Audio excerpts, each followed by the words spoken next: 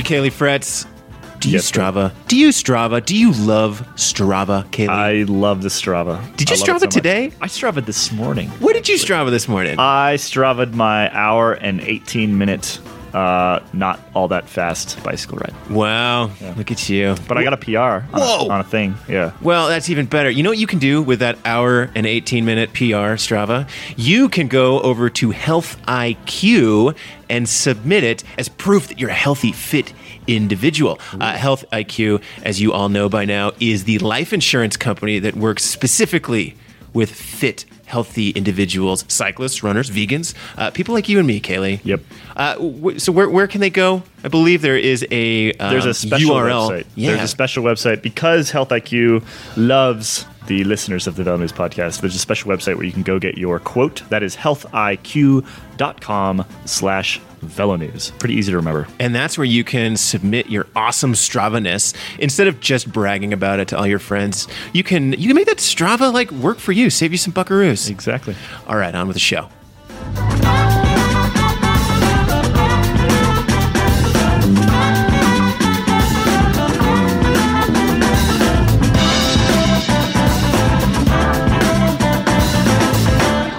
Welcome to the Velo News Podcast. I'm Spencer Paulison here with Kaylee Fretz here in Boulder, Colorado. Hey, Spencer. Where all of the yoga studios have been calibrating their power meters, getting set for the fall season of Cyclo Yoga Cross or something like that, maybe. We're here joined by our faithful European correspondent, Andrew Hood. How's it going, Andy? Hey, guys. I'm in a place called Caravaca de la Cruz. And you'll probably hear this in the next little bit. We got a bunch of kids here running around. It's about 10:30 at night here in Spain. And this town it's famous for many things, but the most famous is it was a place where one of the Muslim kings of the Moorish Empire that invaded Spain 1,000 or 800 years ago converted to Christianity. So this is like a big, it's like right up there with Lourdes. We're like in Lourdes country, but in Spain. It's just Catholic country right here. I can picture it now. I like this history lesson. We should do this more often, Hoodie. We should. This is good stuff. History with Hoodie. Wow, that child is really going crazy there in the background. Holy cow. I got a whole band of them here. Wow. Spanish kids. Yeah. Okay. But you're in Spain, of course, covering the Vuelta a España. If I just kind of butchered the old pronunciation there. I tried to do the Spanish, the TH for the S. Yeah, and it is the first rest day. How was It's your the rest first day, rest Hoodie? day, yeah. As you guys well know, rest days are not very restful. A lot of that's true. driving, zipping around the team of hotels. Went to Team Sky in the morning, Trek Segafredo in the afternoon, and squeezed in a bike ride. Had to be done. Well, glad you got in a bike ride. That's a good thing. Well, we want to start today with the Vuelta. We're also going to be talking about the Cannondale news that cropped up over the weekend. Obviously, that's... it's very sad news. We got on the phone with Jonathan Vaughters, and we will have that interview later in the podcast. But let's start first and foremost with the Vuelta. We had another big weekend of racing, particularly the Cumbre del Sol over the weekend. Froome put his foot down again. The only guy that could stay anywhere near him was Chavez, and then in third, Michael Woods. This begs the question, and Spencer and I were sitting around before we hit record today. Can Froome make any bike race boring, Spencer? Right, because we always say, the Vuelta a España is the most exciting race of the season. This is, going to be short stages. This is going to be attacking, and riders are racing with no thought of tomorrow because it's the last Grand Tour of the season, and yada, yada, yada. Froome shows up and smashes everyone. Kind of just feels like he's sort of sucked the air out of the race after just 9 stages. Yeah, but he's never won, has he? That's true. It's a 21-stage race. He has been 3 times second. I don't know. I mean, I put out a tweet today. We did a funny interview with Froome today inside. I did get a tour of inside the Racer Hub, the trailer that Team Sky brought to the Vuelta this year. It's this big paddock-style Formula One tractor trailer that they bring to the team hotels every night. It's an eating space. It's a fully equipped kitchen. It's a 2-decker thing. It's an impressive piece of equipment Team Sky has there. And I just asked Froome, because in light of what happened to Canada, we'll talk about this later. Does Team Sky have a financial advantage? He put out a quote. He had said a funny thing. Well, he said, if we make everybody equal, would be like communism. Okay. That's one way to put it. Kind of a one way to put it. It's kind of an outrageous quote, but everyone started piling on Froome. Everyone piles on Froome all the time. I cannot understand why there's this anti-Froome feeling around cycling fans. I mean, Froome is exemplary in every way. And, okay, if you buy into the argument and you think he's doped, maybe I can understand why you hate him. But if you don't buy into that argument, he's been exemplary in every other way that he deals with the sport. He races. He comes to the Vuelta every year. How many Tour de France champions ever race the Vuelta after winning the Tour?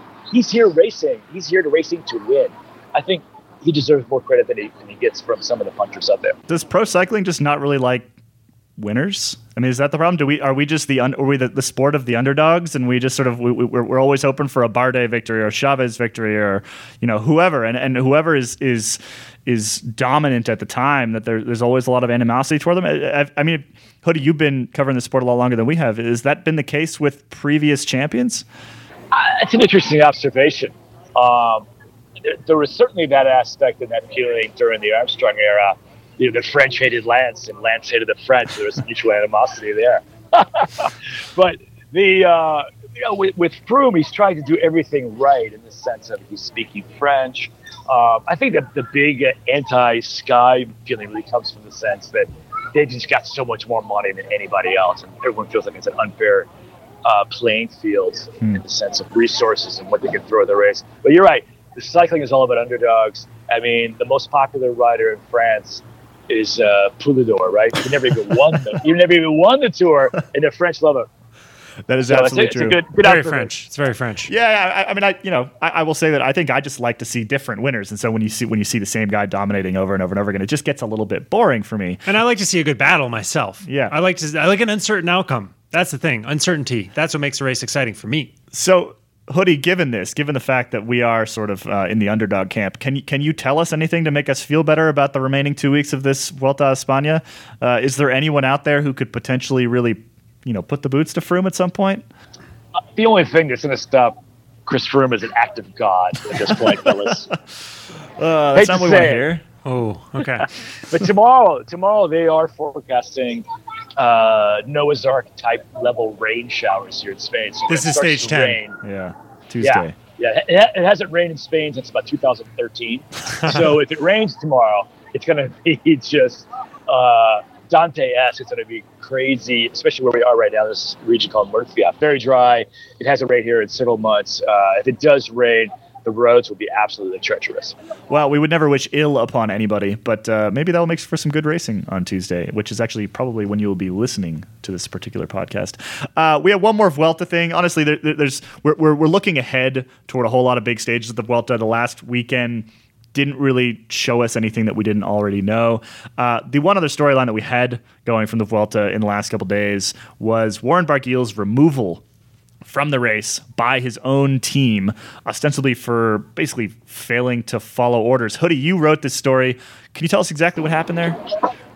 It really came down to a stage a couple of days ago. Don't ask me which one it was. Sorry. You know how it gets mid-Grand Tour. Oh, yes. Your man there, Wilco Kelderman, and punctured Barguil, who was still in the top 15 on GC, rode in with the GC group, and all this happened very late in the race. So I would only assume that Barguil was thinking that, okay, it's within 3Ks. He's not going to lose time anyway, but I'm going to do the smart thing and stay with the GC group. He didn't wait and sit up and wait and pull Wilco Kelderman back into the group. And that, evidently, though, that was just the straw that broke the camel's back, right? It wasn't just that one particular incident. Evidently, there's been some tension within that team that Barguil, as he's gotten the results, as he's become the big rider rivaling Tom Dumoulin, that there was tension within that team, both for the leadership of the Tour, plus also his kind of philosophy of racing. That team somewhat, especially more than even most teams, it's the team becomes before me. And Barguil evidently, I think it might have been just, Barguil wants to win, right? So he knows that Tom Dumoulin's coming up as the Dutch team. Dumoulin's the Dutch star. He read the writing on the wall. And of course, he's switching to the new team Fortuneo next year, breaking his contract. But there were several kind of underlying tensions that kind of led to this point where they actually kicked him out of the race, which really is unprecedented. The last time riders were kicked out was when Andy Schleck and Stuart O'Grady stumbled into the team hotel at 5 a.m. in like 2010 or 11, Vuelta a España, and Bjarne Riis was waiting for them. That's a way better story. Let's be honest. I think That's a way better story. Yeah, I think this is such a stupid move. I mean, come on, Sunweb. Look at Wilco Kelderman.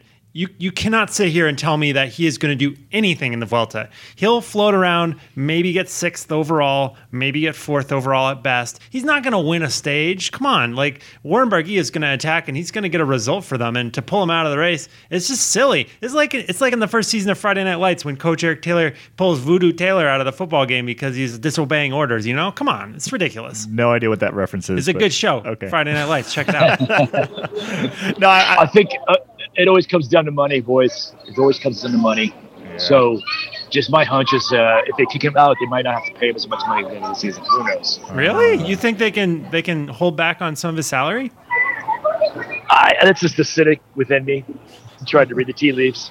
Wow, I didn't realize. Well, at the very least, he's not going to get any bonuses for winning stages. The Dutch are thrifty. Yeah. The Dutch are thrifty people. Thrifty people. Yeah, and and because he does have a foot out the door, I can see how you would only need one straw to break the camel's back in that particular instance. Still, I think it's kind of a bummer for us. He's always an animating style. He would have gotten a result. He would have gotten a result. He would have gotten a result. Yeah, and so him being ejected from the Vuelta by his own team, a little bit odd.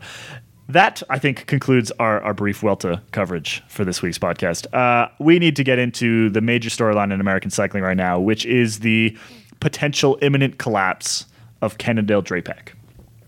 We heard about this on Saturday morning. We heard about this on Saturday morning. The riders' agents and some other riders were originally informed on Friday morning, and according to an interview with Jonathan Vaughters that you will hear later, actually Jonathan was only really informed of the issue on Friday morning, basically when he got a phone call from a sponsor saying that they were going to have some issues.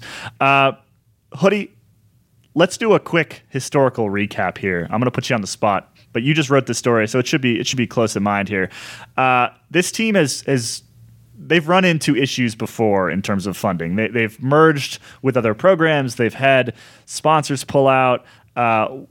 Run us through the sort of historical timeline of Jonathan Vaughters' professional cycling program and all of the issues that it's had. Yeah, Jonathan came into the sport, of course, after Racing Pro. Came in with some strong ideals, and he wanted to create a team where riders could race clean. That was his personal foundation that he built the team upon. But he never find that angel investor. I mean, Doug Ellis, credit to him. He has invested millions and millions of dollars into that team and supporting that vision. But they've never been able to get like that marquee sponsor, a Sky, someone who could really step up and give them the financial security to allow them to kind of build this brand that they're hoping to build. They had Garmin, I think, for a 5 or 6 year run. That was a solid run. That was their best years as a team because they actually did have that money, but without really betraying their original vision. They won the Giro, they won Paris-Roubaix, they won stages in all 3 Grand Tours. And after Garmin left, that's when, even up through that time, he was always kind of on a tightrope, struggling to have enough that financial base to really take on these big teams. He would always say his budget was less than half of Team Sky's.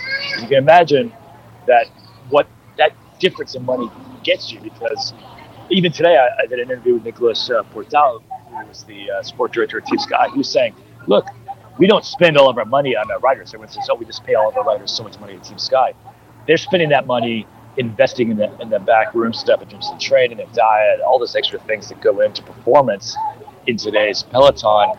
And that's where I think Sky is most productive and most successful, is they have that they have millions of dollars to spend on those kinds of things. Like it comes down to just simple things like the skin suit. Right. Well, and that's the kind of stuff that will actually make big name riders want to go to your team, even if you're maybe paying them the same or even less than at other programs. The illegal skin suits, yes, those will maybe illegal. Skin suits. But all these little things that you look at a program like that, you'll say, okay, I think I can excel there, and that is certainly something that all these highly competitive athletic individuals are going to want. And so, I think that Portal makes a really good point there, and that everyone does say oh, well, Sky just pays their riders a ton of money. But that is not the only piece of the Sky equation. Nonetheless, we are talking about, Vaughters' team. He's saying he needs $16 million to run a decent team, and that he's $7 million short.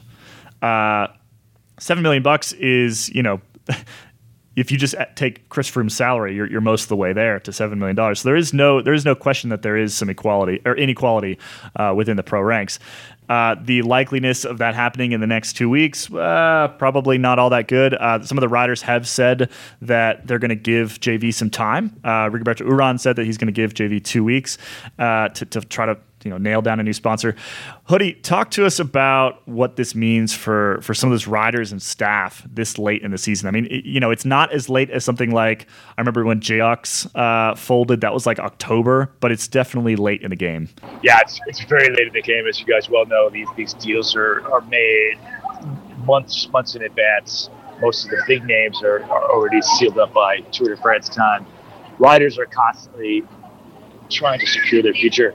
So by almost late August, going into the end of the Vuelta, especially if it's a whole team, if it's one or two guys still trying to find a spot at the table, you can usually try to find something. But to have suddenly almost 30 riders on the market at this time of the game is very, very hard. I mean, guys like Urán, okay, yeah, he'll give JB 2 weeks because Urán, he just finished second with Tour de France. He knows he'll be able to find a team. But all those guys in the middle of that team that don't have something lined up, they're sweating it. They're sweating it already. They're sweating it from Friday morning. I mean, one rider already told me, he said, the only time I've been thinking about the Vuelta was actually when I was on the bike in the race, because the rest of the time he's thinking, what the hell, is my bike racing career over right now? And then for the staff, forget about it. Those guys are going to be on the street. I mean, the Soigneur, the bus drivers, the mechanics, the sport directors, there's only so many spots on these teams. And these teams really are like families. You see the riders kind of come and go, but normally you see the support staff, and they're there for years and years and years. And that's because they know how to do their jobs. They know how to get along with the riders. They know the staff. They know each other. They're all friends, like a big family. So when suddenly you're talking another dozen or so more staff, they'll have a hard time finding a job. Hey, Hoodie, how soon do you think we'll start seeing Cannondale riders go to new teams? Well, I'm sure that process started already before the news even broke on Saturday. But as soon as the word got out Friday, I'm sure every rider was calling their agent as soon as they could because, they want to find a job. So people are saying publicly they're waiting for JV.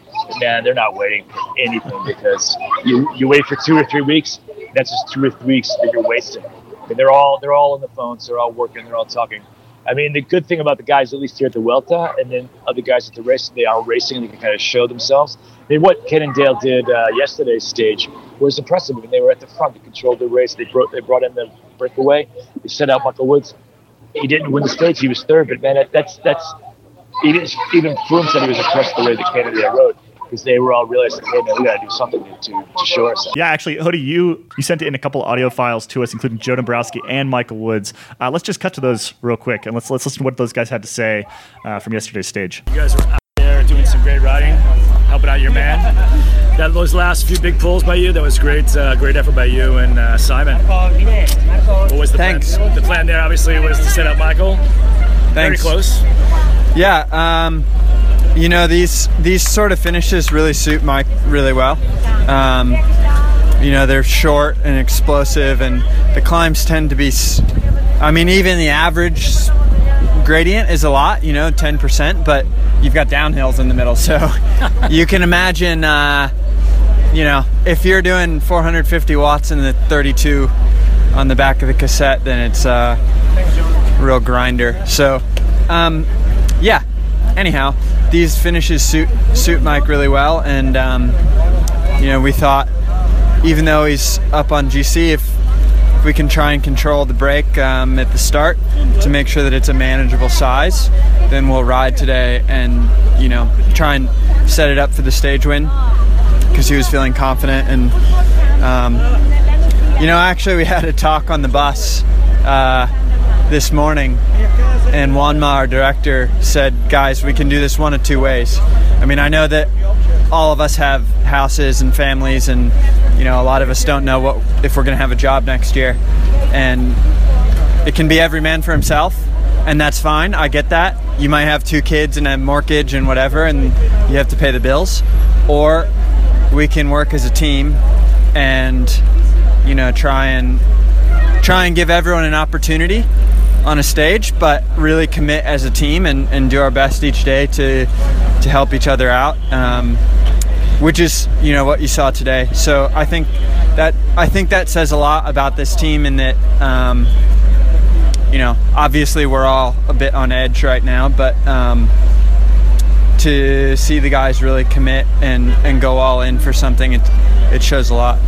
What was that team meeting like this morning anyway, Joe? I mean, obviously the news, you guys, I guess, knew the news already yesterday. But did you have a team meeting yesterday morning already about the news, or was it just really today that you guys talked about it openly? I had heard about it a couple days ago via my agent, and then yesterday we received the email. So,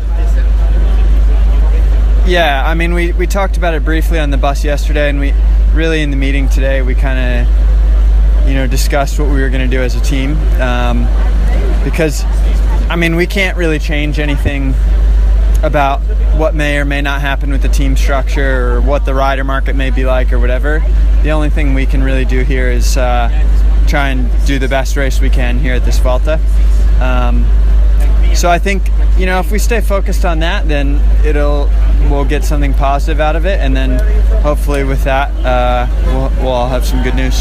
How did you take the news when you first heard it? I mean, is it going to affect your racing here? I mean, obviously, you're just saying you stick together as a team, but obviously you got things in the back of your mind as well, obviously. No, for sure. Mike's iPhone broke the other day, and I happen to have 3 working phone plans because I'm in the process of canceling one, the life of an international bike rider. Exactly. But so I sold him an unlocked iPhone for $50.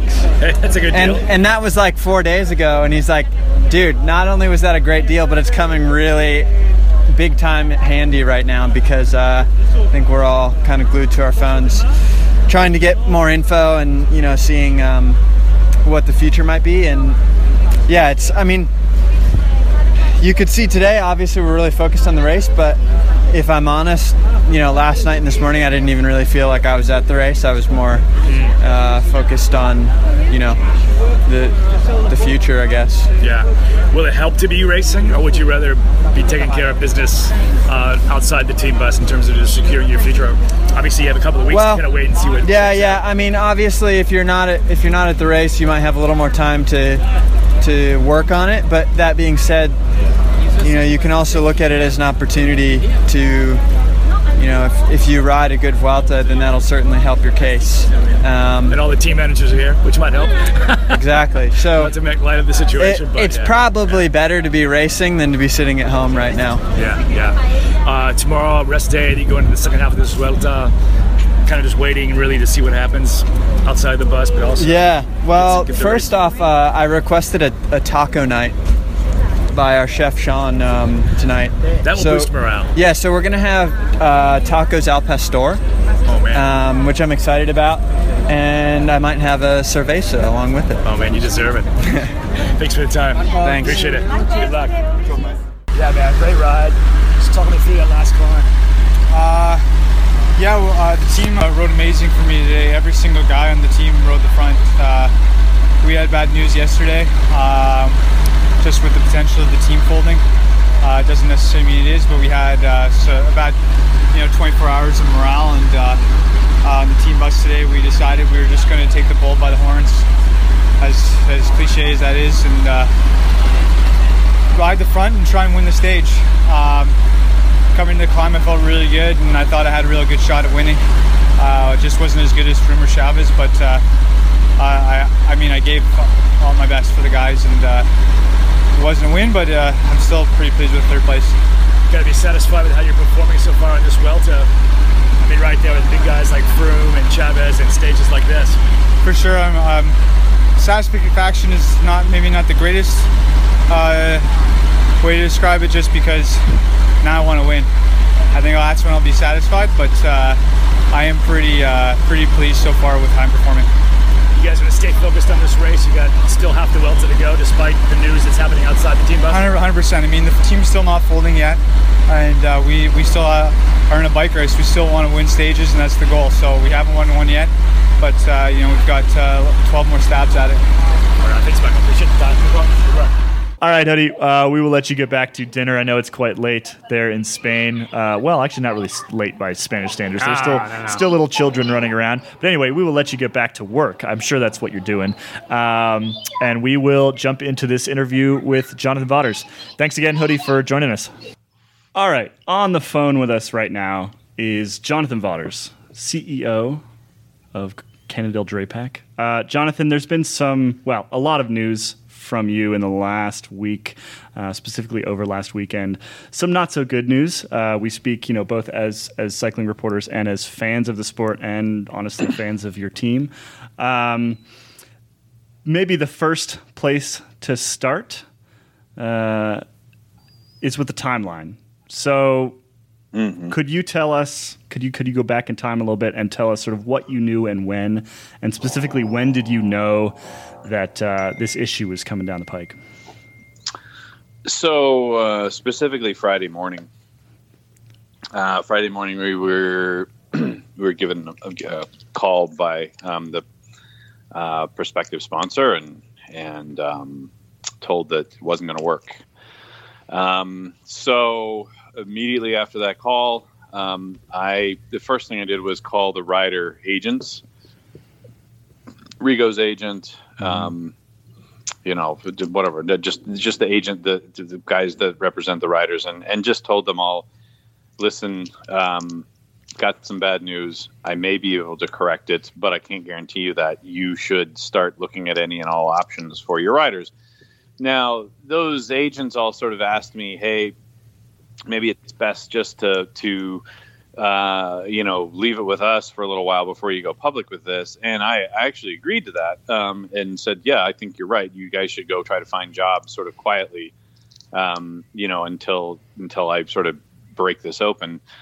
But it started to sort of creep out anyway. I don't know really who or how or whatever, but it did. And so, I didn't want it to leak. So as soon as I could feel that a few too many people kind of understood what the situation really was, I said, well, we need to be forthright about this. Obviously all the riders knew, all the riders knew by Friday afternoon, but we decided to put it public on Saturday morning. Gotcha. And the deficit is $7 million US. Is that correct? Yeah. Which is not an insignificant amount of money. No, so not at all. One follow-up question on that. It's about Chris Froome's salary. Yeah, that's a crazy perspective to have, right? Team Chris Froome, right? Exactly. One follow-up on that, though, Jonathan. So up until Friday, you didn't have any inkling at all that things were insecure with this potential new sponsor? Not really. No. So just totally blindsided you. You never know until you know, but I've been doing this for a decade, and normally you can kind of smell when deals are going sideways, and this one just didn't have that smell to it. Let's put it that way. So from the press release, it looked like you said this explicitly, the team's sponsor portfolio for 2018 otherwise remained the same. Got Cannondale, Drapac, POC, Oath. We had heard elsewhere that Cannondale was interested in pulling back. So I imagine that was probably some of the gap there. But what changed? Like, what's the reason for this major financial fall off? Is it just this other sponsor that failed to come on, or was there other cash that went away? Well, listen, no. I mean, it's primarily the lack of a first naming rights sponsor. That's clear. I mean, I'm actually really happy and proud of how much, I don't know, background sponsorship, or you want to call it, with the second name and the bike sponsor and our digital media partner and so on and so forth. Like, all that stuff has actually gone exceedingly well. usually speaking, selling a first name, that's kind of what everyone wants, and it's just a matter of pricing. And obviously we were able to get the price of that first name down to a really inexpensive point. I mean, I'm pretty sure that even at $7 million US, that would be the least expensive first name sponsor in the World Tour. Do you have any estimate? Do you have any estimates on what the majority of World Tour teams are selling that kind of placement for? I mean, it's really hard to say. Because you've got Sky publishes their stuff publicly, so you can go look that up. And then the UCI gives us it's a barometer of where you sit on the total budget scale. Unfortunately, the graphic they send us is literally a water bottle, and if you're if your water bottle is full, that means you're one of the wealthiest teams, and if your water bottle is empty, that means you're one of the poorest teams. And our water bottle is all the way down at the bottom where there's not very much water left. So it's still a fun game, though, right? It's still kind of fun to have a little water bottle graphic, right?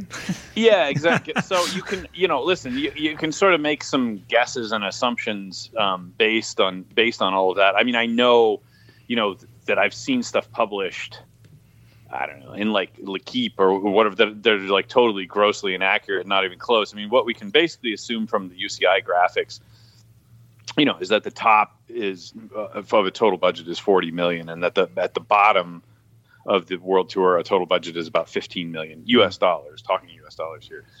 So, even if our budget isn't the bottom of the bottom, which I think is pretty close, but I'm not sure. The fact that we have a lot of deals that sort of are underneath the first name of the team, to me means that our first name is actually priced underneath even teams that have a similar budget to us. So, I mean, it's deductive logic. I don't know what everyone's selling it for. I know, when you take it to a third party valuation, we took our deal to Wasserman and said, would you evaluate this for us and help us sell it? We've retained Wasserman and Associates for the last year, and they put the valuation of what they could sell it at 12.5 million. Now, so that's initially what we tried to sell it for, is 12.5, but obviously, that one, we weren't getting any bites at 12.5 million, and two, we didn't need that much to run the team anymore, so we were able to kind of pull that pricing down. Looking forward a little bit, do you have any? I know I asked you this via text over the weekend. Do you have any good leads? I mean, is this you probably have only a week or two before basically the entire team has at least attempted to jump ship? Yeah. Do you have any leads that, are you going to have an announcement for us next Monday that is happy news or anything going on? We've got some good leads. I won't say anything concrete yet, but we've got some good leads. We've got a lot of people that are really trying to help us out, and a lot of people that have, a lot of resources and a lot of passion for the sport and a lot of, social connections and business connections. So, I mean, the crew that's sort of working on this is pretty impressive, really. Who are some of those people? Who's working on it with you? Well, some of them I can say, some of them I can't. But John Kerry's been pounding doors for us, which is a real honor that he's willing to do that. Yeah. And there are quite a few others that I just haven't asked whether they'd be okay if I mentioned it or not. So,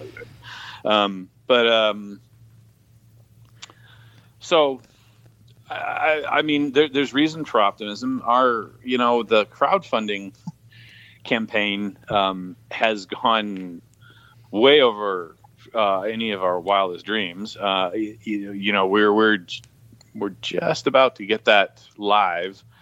It was a little bit tricky because most of the crowdfunding sites generally try to, they shy away from professional sports teams trying to raise money. So it took some extra steps to get actual approval. But when we put out on our website, basically, a notice saying, here, sign up here, and, so we can gauge the level of interest, even though that's not, money in the bank, the level of interest and the amount that people sort of pledge through that source on our website has already gone well over $1 million. So that's really encouraging. And apart from that, I mean, imagine, that's $1 million in 24 hours. Imagine in, 2 weeks or whatever, that number hits 2 or 3 million. More so than that actual money, what that says is, people are invested in this team. The fans are invested not only emotionally, but they're invested and willing to actually pay to see this team go on and succeed. And I never thought that we would see that level of funding come in, and it's flattering. But of course, my true hope is that that a corporate sponsor looks and says, "Hey, wow, there's a lot of love for these guys. Maybe we need to jump on this," because I think people they're speaking with their wallets, which is really nice. Yeah, Jonathan, I was actually going to ask you about the crowdfunding thing, and that actually is pretty surprising to me that you expect that kind of revenue from it if it gets off the ground. It at all. I mean, I expected I don't know, maybe $50,000 or something. Yeah, blew the doors off. No, I mean now that you've seen the interest level, that's my point. And I was kind of curious as to how much of the crowdfunding approach was a play to drum up interest and buzz versus a legit fundraising move. Well, listen, I mean, it's both. I mean, my preference is obviously not to pay professional athletes with people's hard-earned money. I don't like that just on a personal level, but we didn't, the crowdfunding campaign wasn't really our idea. It was, I'm guessing, probably almost 1,000 messages on Twitter and Facebook and so on and so forth of people saying, crowdfund it, do it. I will chip in $100. I will chip in $200, blah, blah, blah. And so it was us reacting to our fans pushing really hard to do it. So here we are. And whether that, can fill up part of the gap, or whether it fills up part of the gap or all of the gap, or whether it's just symbolic and some big Fortune 50 company steps in and does the whole thing. All three of those are acceptable conclusions. I mean, obviously my preference is the last, that somebody does this for brand and for understanding the level of fan engagement that this team has and that cycling has, but all three options are an acceptable way at this point. And if you get part of the way there, I mean, do you have maybe sponsors that are not willing to put forth a full $7 million that might be interested in 4 or 5? Is that another option? Yeah, that's another possibility. That's also that could happen as well. And we've also had some private backers that have said, that if we get close, one that has said, I'll fill in $1 million if you guys get close, and that's just personal money. So is that the same one that we have long associated with your team, Doug? Or No, a new person? No, It's not Doug Ellis? Different person. Gotcha. Not Doug Ellis. No, different person. Speaking of Doug, we heard that he was interested in pulling some of his money out of the team this year. Is that part of the gap that you're facing right now? No, he's not going to pull anything out of the team. It's just Doug can't, or any individual can't just keep backfilling year after year after year after year. But I mean, he certainly has never looked at whatever. I mean, the team being a profitable entity for himself. I mean, that's never been his motivation, or he's never requested a dime from me. Mm-hmm. So, speaking of your other sponsors, so your 4 major sponsors there sticking around for now. Is there any concern over those getting poached by other teams? I mean, obviously they're entities that are interested in cycling, and if they don't think your team's going to exist in a month, then they could go elsewhere. Yeah.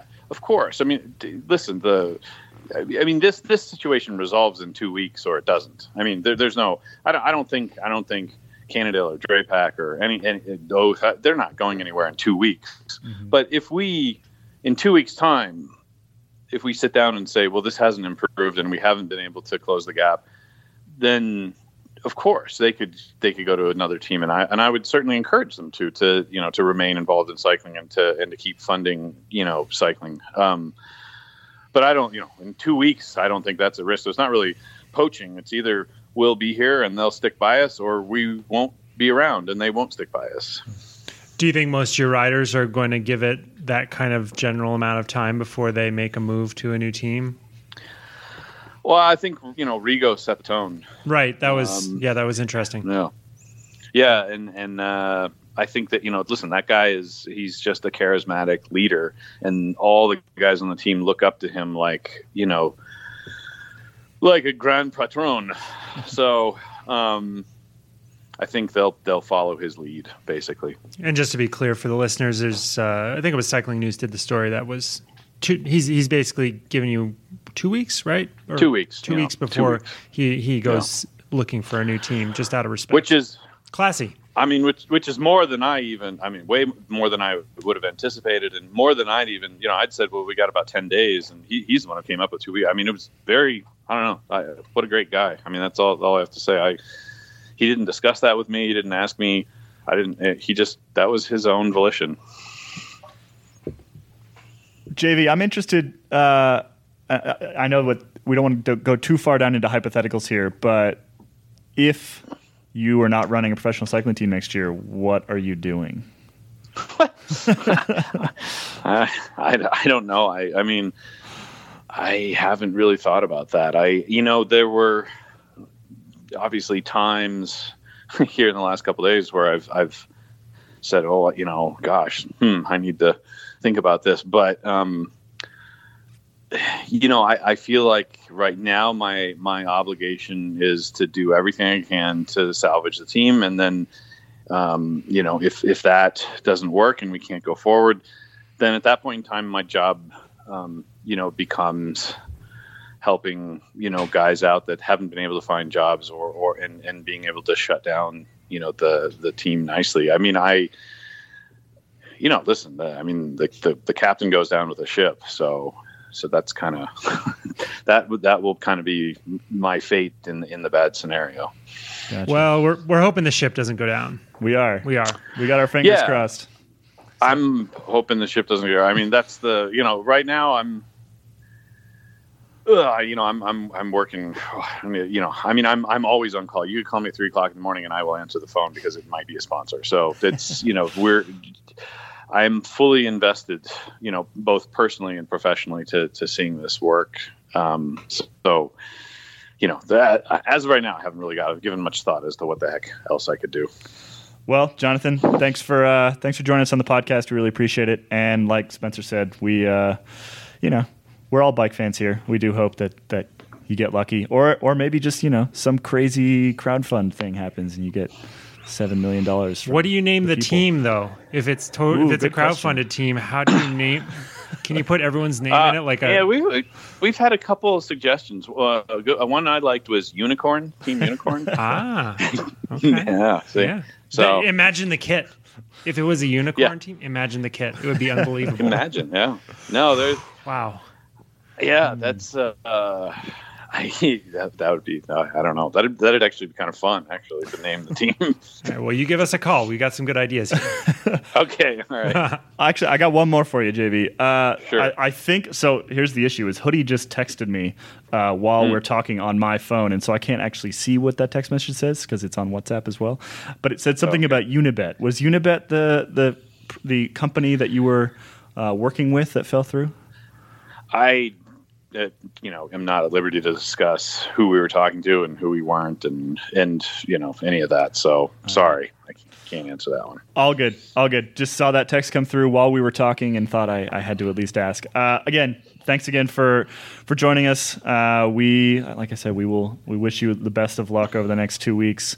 And we'll hopefully catch up with you sometime soon. All right, thank you.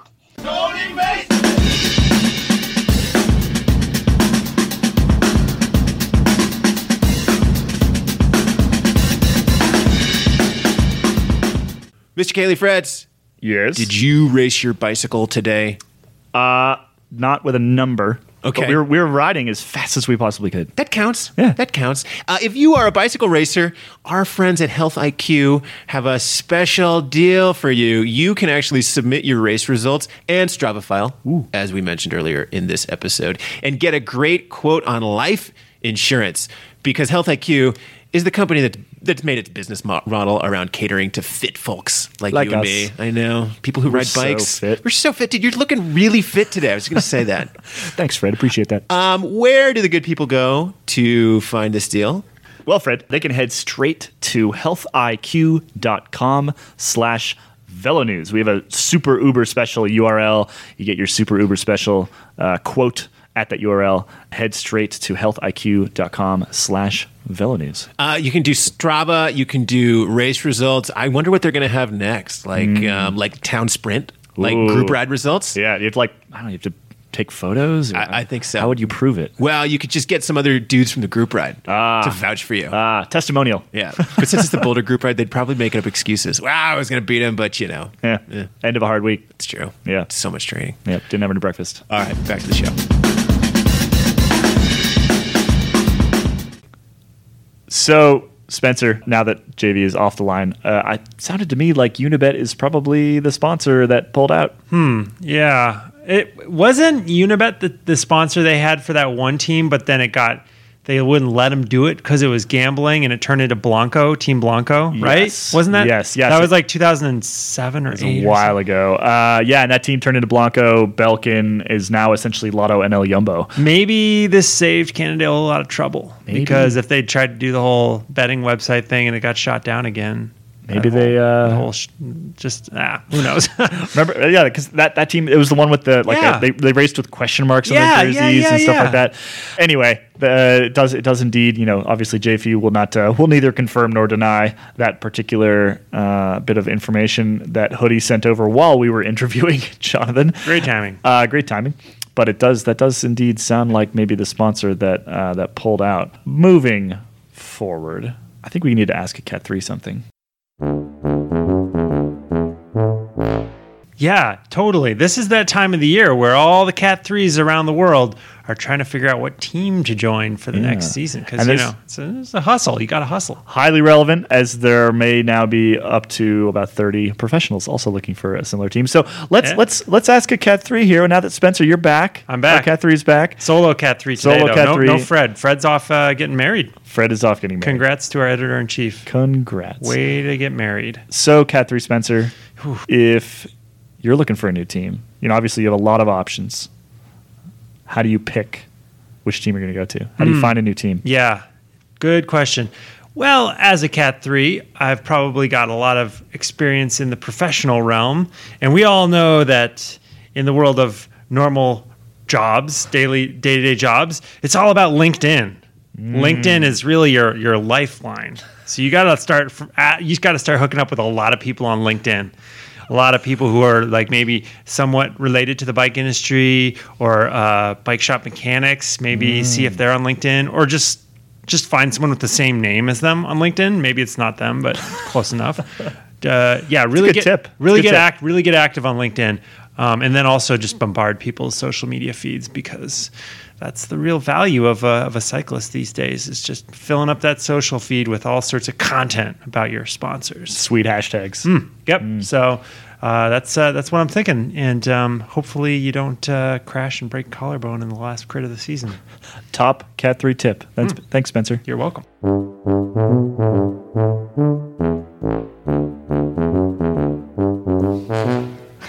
Perfect. All right, Kaylee. We're about to get into our outro question, but I can't believe we didn't bring this up at the beginning of the show. Big news from the weekend. Huge news. Our cyclist, who has the favorite name among the VeloNews office, won a big bike race on Sunday. Taco Vanderhorn. Best name in the peloton. I'm saying it right now. By far. Yeah, no one's debating that. There's not even, there's no one within spitting distance. No. Taco MF Vanderhorn. One Skull Shells. Shaw Cells. We have no idea how to say the name of the race. We're very, very illiterate when it comes to pronouncing Belgian words. But it was a cool race. I'll be honest. It's it's one of the most unique races you'll find on the UCI calendar. It's got sections of cobblestones, dirt roads, farm roads. They go through fields randomly, just through the grass. I tuned in. We had the stream on our website. Hopefully you guys caught a little of it. They had these funny little human interest pieces midway through. I turned it on at one point and it wasn't any bike racing, but sure enough, there's Nico Matan like pruning some bushes on the side of the course and stuff. Like Nico Matan, the ex-pro pro racer.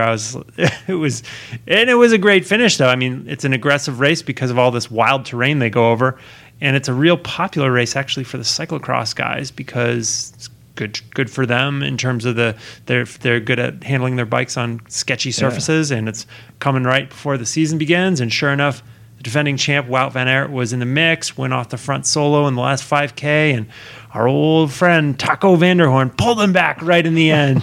Big win for Taco van der Hoorn. I couldn't be happier. We're pretty stoked on that. We already love that race, and we already love Taco, and the Double combination whammy. of the two is just brilliant. I hope it gets Taco a world tour contract. That would be sweet. Because then we could talk about him all the time. Talking Taco. Yeah. All right. Well, let's get into our final outro question, Kaylee. And you know it's got to be this question, right? It's got to be this. It's what is going to be the sponsor that saves Cannondale? Spencer, I need a minute to think about this. What do you think? Who's going to save him? I'm thinking Walmart. Ooh. Hey, you know, the Walmart heirs jumped in and bought Rafa recently. Ooh. They clearly got a little money to throw around, and maybe they want to kind of challenge Amazon a little since Amazon just bought Whole Foods. Why not buy a pro cycling team? Walmart Cannondale Dratback Pro Cycling Team. And it would be great for the riders because they'd be able to purchase a lot of bulk food and they'd be able to stay fueled. Well, I think that Levi's should come on as... Wait, Levi Leipheimer? Levi Leipheimer. No, Levi's the Canadian tuxedo company. Yeah. I think that they should come on as title sponsor of the team because there's already a bunch of riders like Taylor Phinney. They love riding around in their jean jackets. Alex Howes.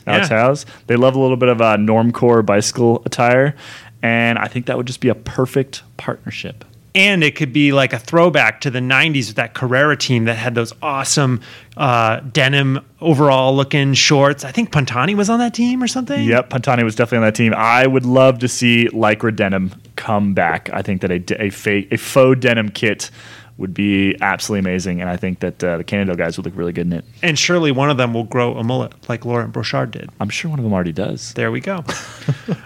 Well, that's it for the Velo News podcast this week. In honor of Fred and his impending matrimony, we're going to bring you a Fred reading the outro script from a couple weeks ago. Mostly because we couldn't find the script ourselves. We couldn't find the script. So Fred's we're lost without you, Fred. We really are. We're very lost.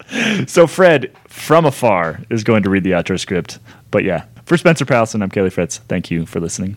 Well, we would love your feedback on what we talked about today. You can email us at webletters@competitorgroup.com. We'll also post links to the stories we talked about today on velonews.com. Subscribe to the Velo News Podcast on iTunes, Stitcher, or Google Play. And while you're there, please leave us a comment and a rating. Become a fan of Velo News on Facebook at facebook.com/Velo News Magazine, and follow us on Twitter at twitter.com/Velo News. The Velo News Podcast is produced by Velo News, which is owned by the Competitor Group. The thoughts and opinions expressed on the Velo News Podcast are those of the individual. And as always, we leave you with the Brooklyn Boogaloo Blowout, playing the Bernard Purdy classic Soul Drums.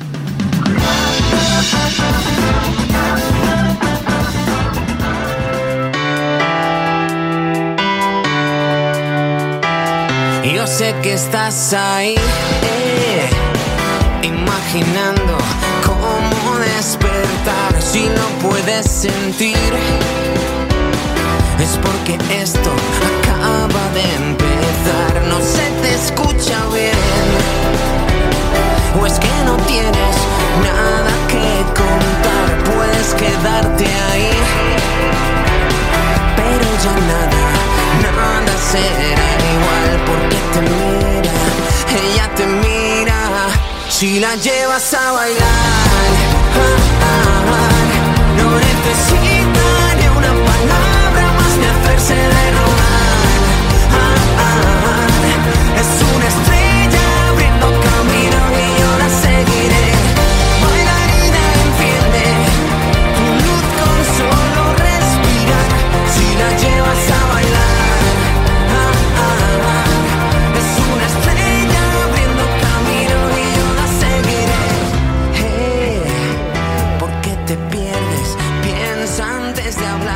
porque lo siente de verdad.